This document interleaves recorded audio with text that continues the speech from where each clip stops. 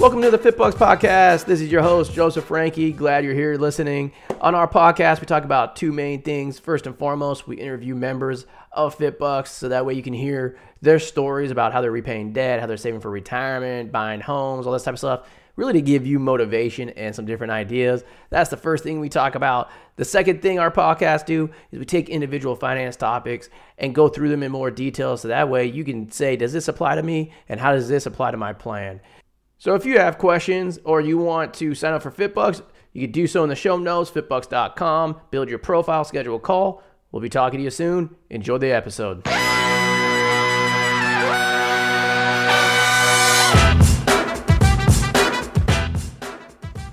All right, welcome to another podcast episode. We have another good one. I'm excited because we're actually going to start interviewing more people. During the whole COVID stuff, we're more focusing on things like mindset, just financial planning and stuff. And we're going to start releasing more and more actual interviews with people paying off their loans, saving for retirement, buying houses and all that stuff. And today we are joined by Rachel. Rachel, thanks for coming on and sharing your stories. It's fun to have you. Oh, thanks for having me. Yeah, we go way back. I think we first met like 2-3 years ago when you were coming out from school, about to go after this task of your student loans and all that type of stuff. Really, before we get there, just touch a little bit on your background, where you grew up, why you chose the school that you went to, the profession that you decided to go into, and just share with everybody your background. I can go through all that stuff, but I think it'd be more entertaining to do it. So go for it. Sure. Okay. Well, so I grew up in a small suburb north of Pittsburgh, and I ended up going to undergrad college at the University of Akron out in Ohio, where I was a collegiate athlete for 4 years. I was a swimmer. And I started exercise science, pre-physical therapy there. Graduated in 4.5 years. I had a couple courses left over there. And I did a lot of work as a PT aide in a couple clinics out there. And I really kind of fell in love with the science behind everything and how fast paced it was, and just how I never saw myself being in a cubicle kind of for a profession. So I really started liking PT a lot there and decided that I wanted to do grad school. I moved back home. I spent about 2 years just working as an aide and retaking some classes once I realized some of the other prereqs that I needed. And I, just wanted to get a little bit more experience. I learned best that way. So I applied to schools and I ended up getting into Slippery Rock University, which was my number one choice. I just loved the university. It was not far from my hometown. It had a fantastic program, and it was one of the more affordable options that you could have, and especially with in-state tuition, that made it all the more exciting. Yep. Yeah, so I went to grad school there. I had a really great experience, and now I live in Virginia and am a working PT. Beautiful, beautiful. What setting are you currently in? So I am in an outpatient orthopedic, but we are a nonprofit hospital, so I also float to acute care. So I get kind of best of both worlds. I'm pretty much 90% outpatient, but I do acute care if I have any cancels or if on the weekend rotation shifts. So my main goal coming out of school was kind of, I really wanted to take a chunk out of my loans if I could. And I also wanted to become a very strong generalist and focus in functional dry needling as well. So that lined up with all of my goals. And I think, 2 years out and 2 years working, I've had a lot of really good experiences and a lot of skills, I think, that are pretty rare to a nonprofit hospital setting.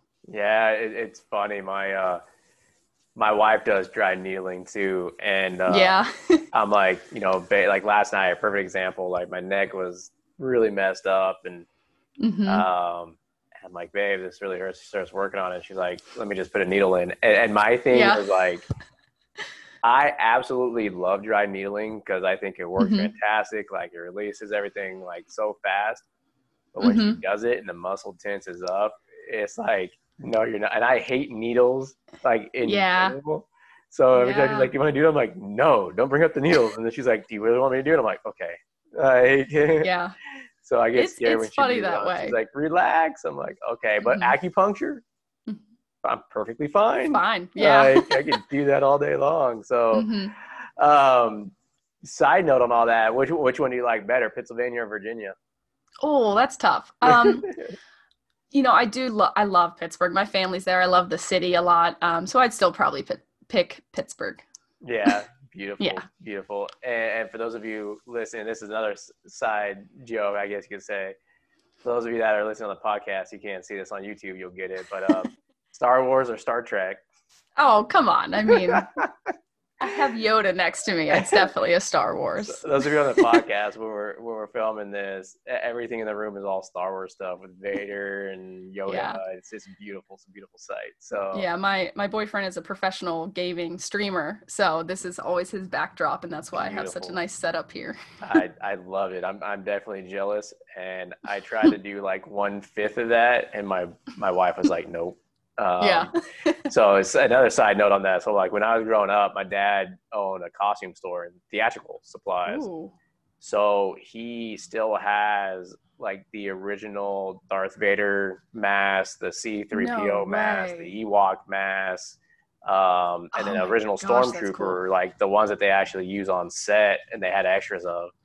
And so they're all in boxes in Wow. storage. And I'm like, Dad, I got extra room in Texas. Like, Green's like, you're not touching them. I'm like, damn it. Oh, maybe one day. That's Yeah, awesome. so they are awesome. I mean, swimming, talk about, because I always talk about like athletics and college and how it preps you. Talk a little bit about, how playing sports, prepped you one for school, getting through school, working with hmm patients, and just the PT, just in general, just what that sports Sure. background did. Yeah, I mean, I was a competitive swimmer for pretty much from 7 till 22. And if anything in college, it really taught me time management.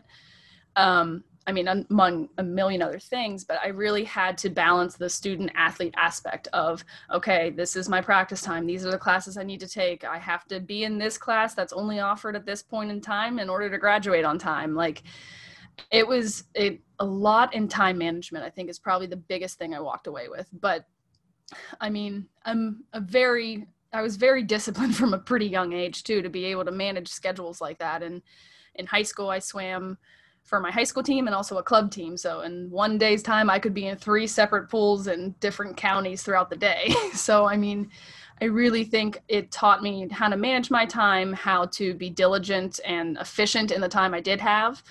And it really just helped me enjoy a more fast-paced lifestyle and profession with that aspect. Yeah, definitely. Swimmers, they always scare me when I was back when I was in college playing ice hockey. It's because I had so many injuries. I used to swim a lot, and I would both swim in the pool and I would also run in the pool, go into the deep end and just run. Aqua jog. It's fun. If you've never tried it, try it. It's hard. And so here I am. I thought I was in shape, and some of the, like 2 of the swimmers that used to be on our swim team at school, and then like 2 or 3 of the water polo girls that used to be on water polo. They're like, oh, you should come out and swim in the ocean with us one day. And I'm like, oh, I can do that. I'm thinking going, parallel with the beach. They're like, oh no, we get there. Like, oh no, we swim out and we use like the dock to gauge how far out we go. Cause it's about a quarter to a half mile. Wow. And I thought I was going to die. I mean, I made it out to that quarter mile and they're like stopped. And I'm like, why are we stopping? And they're like, well, we've been waiting for you for like 10 minutes. I'm like, okay, well, I'm here. Are we going to keep going? They're like, no, but I think we just saw a shark. And I was like, I don't think I've ever swam so fast in my life. And I'm like, no, there you I'm go. done. You set records on the way back. Yeah. And I was like, oh, this is nothing. I'm going to go get out of the ocean. And I could barely even stand up. I was like, yeah, crap. Like, so yeah, swimmers, like I'll stick to a pool, I'll do my little blast, do some running, and we're a rare breed. Yeah, it's like, it's just crazy. The endurance is, it's just like, oh wow, like I was in shape. I'm not. Trust me, if I think I'm in shape now, all I have to do is get back in the water, and I say nope. Yeah, that's like me on the ice. My buddy was like, let's go play ice hockey. At my first shift, I'm like, woo, first 30 seconds, I'm like, I'm back on the ice. I'm The next burning. 15 seconds, I could barely get off the ice. I get to the bench, I'm like dry heaving. I'm like, yeah, this isn't going to work out very well for me. So Yeah. definitely. So the big topic, student loans, obviously that's what we talk about mostly at Mm-hmm. FitBucks. I mean, we are starting to transition, just for those of you that don't know this, we are starting to transition into like more financial planning because we're about to roll out a bigger tool here in the next few weeks, which I'm like really excited for because we've been building this for a Mm-hmm. while now. So, but with Rachel, when she first started, just to give her some background on her loans, she had 10 different loans. So as most of you guys know, you have multiple student loans, all of these different interest rates. There's 9 different repayment strategies. It's mind numbing to try to go through. So she had 10 loans. She started off with about $100,000. She's been in repayment for about 22 months. Okay. So just shy of 2 years. Went on to what we call the extended prepay strategy. I'll let her talk through why she did all that. Long story short, she has paid off 3 of those loans so far. The balance went from 100 grand down to 70,000. She's had to deal with furloughs and all that type of stuff. So I'll let her share her story because that was the big thing to me is like, hearing this and having paid off loans, having been through furlough, like all this type of stuff, and you're still getting it done. Just talk about that journey from, October 2018 when you entered repayment, why you chose a repayment plan you went into, what you've been doing, some tips that you might have. We can talk about the tips next, but just talk about a little bit about what you've been doing, Okay. why you did it, and we'll go from there. Sure. So, as I think probably most of your listeners would know, when I was done with grad school, even in grad school, I really had no idea what to do when I graduated, and I started, having to pay these loans back. It just seemed so astronomical and, daunting. I had no idea where to go and what kind of plan would work for me. So, after researching and talking to friends, I still felt very lost. And that's kind of how I came to you. And once we kind of discussed what plan would be best for me, the biggest thing I wanted to do is I just don't want that following me around for decades. I want it to be done with. I want to pay for my education and then just live my life.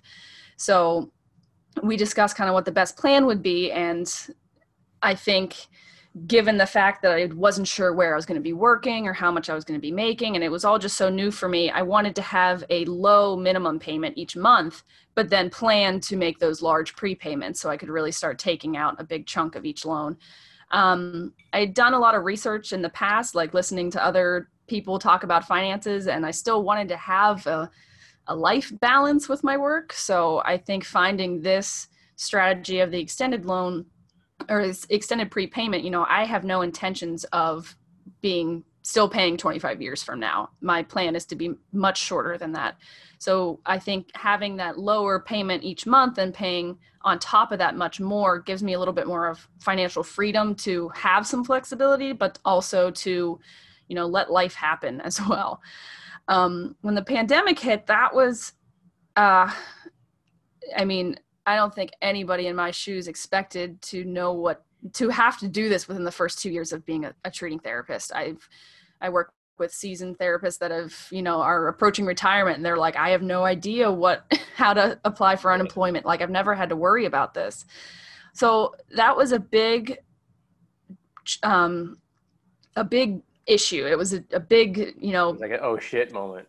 Yeah, and it was an oh shit moment, a huge speed bump in your plan. But at the same time, the only thing I did differently was I moved my money, but I didn't pay it off yet. I didn't pay my bills yet. I waited until I knew I had a start date back, and then I made one big payment down on my loan. So just for my own security, I wasn't accruing interest. I just felt that would make me feel the most safe. So if anything were to happen, I would have, an extra chunk of money that if I didn't want to use, but maybe I'd have to. So I found that plan was best for me through a lot of speed bumps. It's still been successful. And although my monthly payments are pretty minuscule, I pay almost triple that now to try to take big chunks out of the loans with the highest interest rate and just kind of work your way down. Yeah, that's the big thing is sometimes we stress about the managing your risk, right? That's everybody wants to save the most money and do this. Let it be investing in stocks or paying off student loans or whatever it is. It's managing risk. And, for those of you that don't know, what Rachel brought up about the extended prepay strategy, basically what that is we show people how to take advantage of some of the loopholes in the repayment strategies and repayment plans the government offers by extending them out, but then you actually make extra payments. And that does a number of things. It gives you budget flexibility. It allows you to target specific loans, like the high interest rate loans, and pay them off faster. And so that's the big thing. And that's the big takeaway, is managing your risk. And I mean, you're the perfect example of that, because like you said, you never expect, a pandemic to hit and Yeah. get furloughed, especially as a PT, or like, I know there's a lot of OTs listening to this, PAs, NPs. Yeah. I mean, healthcare in general has low unemployment. And now all of a sudden it's like, what am I doing? And most of the time when we talk about finances is in managing your risk, people thinking about like stocks and that type of stuff. Like if they get laid off, they don't want to lose all their money and you're in a recession. But this just goes to show you how to be strategic with debt, and how like having debt can increase your risk. Like Rachel, you manage this really, really well. And I go to both extremes. Imagine those that didn't manage it well, what they're thinking about, plus the other ones on the other extreme that paid off all their loans and they don't have any debt at all. They really panicked. And so it just goes to show you on the debt side how debt adds risk to your profile, your financial profile, no matter what. You got to learn how to manage that. That way, overall, you're still in a good situation. So that's exciting. 100 grand down to 70,000. That is exciting. That means you're on pace to pay it off in 5 to 10 years, which is awesome. Yeah. And that is exciting. So tips, just anything that you've learned over the last year or two, and some tips for new grads, or even if you're not a new grad, just some tips to help start paying this stuff off. Sure. So one of the biggest things that I was looking for, especially as a new grad and feeling nervous about not knowing how to pay everything or manage, a true income and budget, I did want to be a strong generalist, but also to have my job maybe help me out with some of my loans. So that was one of the perks of my job now, is they do have a student loan reimbursement per year. It's a certain percentage, and although, taxes taken out of it might look a lot smaller than what it's offered you on paper, it's still a huge help. Anything helps. And so that was a big factor that I was looking for and I was interested in, especially applying as a new grad. Ease my mind a little bit. And also, it's another perk factored into your salary as well. So that was one thing I looked for. Another thing that I've kind of learned in my first year was I'd always be hesitant about like, how much money should I move over? Should I pay this much down? Like, should I wait, maybe add more or whatever? But what I truly found is whatever I moved over, I didn't miss. Yeah. I didn't, once I did it, I just didn't look at it and said, okay, here's what I have now to pay, or here's what I now have to live off of the next couple weeks. And once I moved it, I didn't miss it. And once I kind of realized that, I got a little bit more aggressive with how much I was able to pay down on each month. And I didn't miss out on anything either. Yeah. And that's key. I mean, moving it slow, getting comfortable. Yeah. I mean, that's another big thing that I often stress. Again, this is more on the asset side, like building investments. Like all the time I hear people like, should I pay off my loans or should I invest in the stock market? The stock market does 8% per year. It's like, no, it doesn't do 8% per year, more like 5% per year. But it's like they read these things and they think, they got to be aggressive with it. Yeah. But they've never experienced a downturn and seen their stocks just tank, and how you're going to react. The same things with this. It's like, oh my God, like I'm going to make a $2,000 payment. Like, well, what happened? What happens if I meet and then as you get more comfortable doing it, and you're like, okay, this is my plan. I'm following that plan. I get it. And you're seeing the plan come to fruition, then great. And then you make it through a pandemic and you're like, okay, well, shit just hit the fan. And guess what? I made it through okay. Like, and it just builds your confidence more and more and more and more throughout the whole process. So that's definitely good. One side note on that, the reimbursement stuff. Okay. For yourself, as well as anybody that's listening to this, if your employer reimburses you for payments for student loans, as part of the CARES Act, so I'm part of a lobbying group that is trying to get employer contributions to student loans to be tax-free. Okay, so right now, if your employer, if your employer does it for you, it's just treated like income. You got to pay taxes on it. Yeah. So as part of the CARES Act, from March through the end of this year, any contribution your employer pays is tax-free.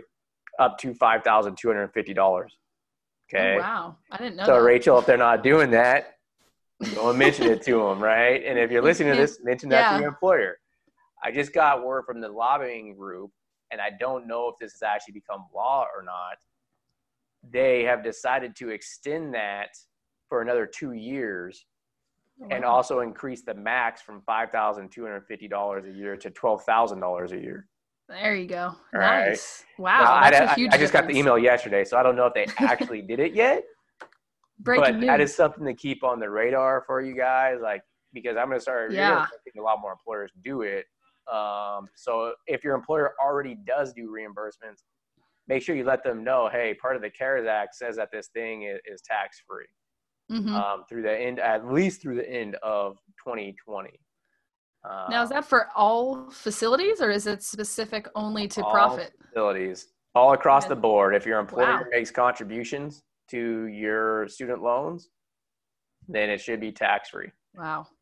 So. Well, that's huge. That makes a big difference. So good stuff. So again, thanks again for coming on, sharing your story. It's exciting. It gives inspiration to people, especially, I mean, $30,000 in less than 2 years. That's through a pandemic. I mean, and getting furloughed and everything. I mean, that's exciting, very inspirational. And, before we close it out, I know that you went through some of your tips. Anything else, just words of wisdom or anything like from mindset or anything like that, just to share with students or new grads or anybody that's been out for a while?